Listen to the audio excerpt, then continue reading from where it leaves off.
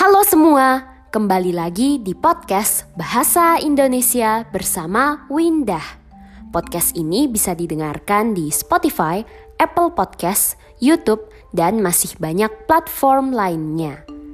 Sebelum kita mulai episode ini, aku mau mengucapkan terima kasih kepada Lulun dan Jeff karena sudah mendukung podcast ini dengan menjadi teman Windah di Patreon. Semoga podcast ini bisa terus membantu kalian belajar bahasa Indonesia ya. Nah, beberapa hari yang lalu, tepatnya tanggal 2 Oktober adalah Hari Batik Nasional. Hari Batik Nasional adalah hari di mana batik ditetapkan oleh UNESCO sebagai warisan kebudayaan. Mungkin para pendengar sudah tahu apa itu batik. Kalau belum tahu, batik adalah cara mewarnai kain tradisional dari Indonesia. Dan batik adalah salah satu budaya Indonesia yang paling terkenal. Di episode kali ini kita akan membahas sebuah berita yang berkaitan dengan Hari Batik Nasional. Aku akan bacakan sekali ya, lalu kita akan mendengarkan penjelasannya. Sambut Hari Batik Nasional, pelajar berbatik dan lakukan No Backpack Day. Menyambut Hari Batik Nasional, para guru dan pelajar di SDN Pati Kidul 1 mengenakan baju batik dengan berbagai motif. Kepala SDN Pati Kidul 1, Siti Nurkani, menyampaikan bahwa para siswa memakai baju batik untuk menanamkan sejak dini kecintaan terhadap produk dalam negeri. Tak hanya menggunakan baju batik, namun juga terdapat acara lain, yaitu kelas 1 dan 2 mewarnai batik, kelas 3 dan 4 membuat desain batik, lalu kelas 5 dan 6 membuat poster batik. Ini sesuai dengan tema Hari Batik Nasional. Selain mengenakan batik, seluruh siswa tidak ada satupun yang membawa tas punggung. Mereka justru membawa peralatan sekolah menggunakan tas kain, plastik, ember, toples, bahkan karung beras. No Backpack Day dimaksudkan untuk memberi kesadaran sejak dini pada anak-anak tentang kesenjangan sosial di dunia pendidikan. Masih banyak anak-anak di dunia yang pergi ke sekolah tanpa menggunakan tas karena alasan ekonomi. Apakah para pendengar sudah mengerti mungkin sebagian dari isi berita ini? Kalau belum, tidak masalah. Yuk kita dengarkan penjelasannya. Menyambut Hari Batik Nasional. Menyambut, kata dasarnya sambut, berarti menerima sesuatu atau seseorang yang akan datang. Misalnya kamu datang ke rumahku, maka kamu akan disambut. Menyambut Hari Batik Nasional, para guru dan pelajar di SDN Pati Kidul 1. SDN adalah singkatan dari Sekolah Dasar Negeri. Sekolah yang ada negerinya berarti sekolah tersebut adalah milik negara. Sekolah negeri biasanya gratis, jadi pelajar, siswa yang belajar di sana tidak perlu membayar. Para guru dan pelajar di SDN Pati Kidul 1, Pati Kidul 1 adalah nama sekolah tersebut, mengenakan atau memakai baju batik dengan berbagai motif, dengan banyak jenis motif. Motif adalah gambar-gambar yang ada di atas sebuah baju atau kain. Misalnya motif bunga-bunga atau motif bola-bola. Selain para guru dan pelajar ini, biasanya di Indonesia orang yang bekerja atau dalam situasi formal lainnya bisa memakai batik. Karena batik dianggap adalah pakaian formal yang cocok untuk berbagai macam tempat dan situasi. Kepala SDN Pati Kidul 1 Siti Nurkani. Kepala artinya sama dengan ketua atau orang yang posisinya paling tinggi, seorang pemimpin. Siti Nurkani menyampaikan bahwa para siswa memakai baju batik untuk menanamkan, untuk menumbuhkan sejak dini. Sejak dini sama artinya dengan sejak kecil. Kata dini sering dipakai dalam topik yang berhubungan dengan pendidikan.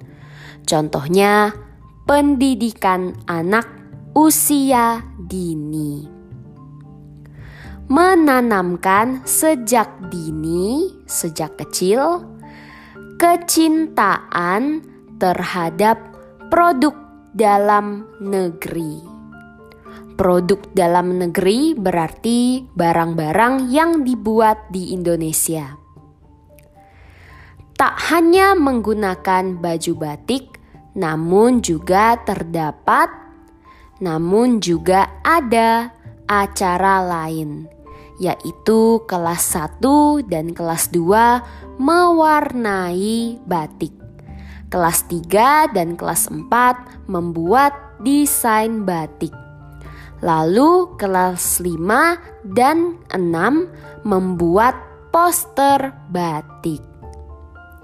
Di sekolah dasar ada 6 tingkat kelas. Kelas 1 sampai kelas 6 yang paling besar. Ini sesuai, cocok dengan tema Hari Batik Nasional. Selain mengenakan batik, bukan hanya memakai batik, seluruh siswa tidak ada satupun yang membawa tas punggung. Punggung adalah bagian belakang tubuh kita.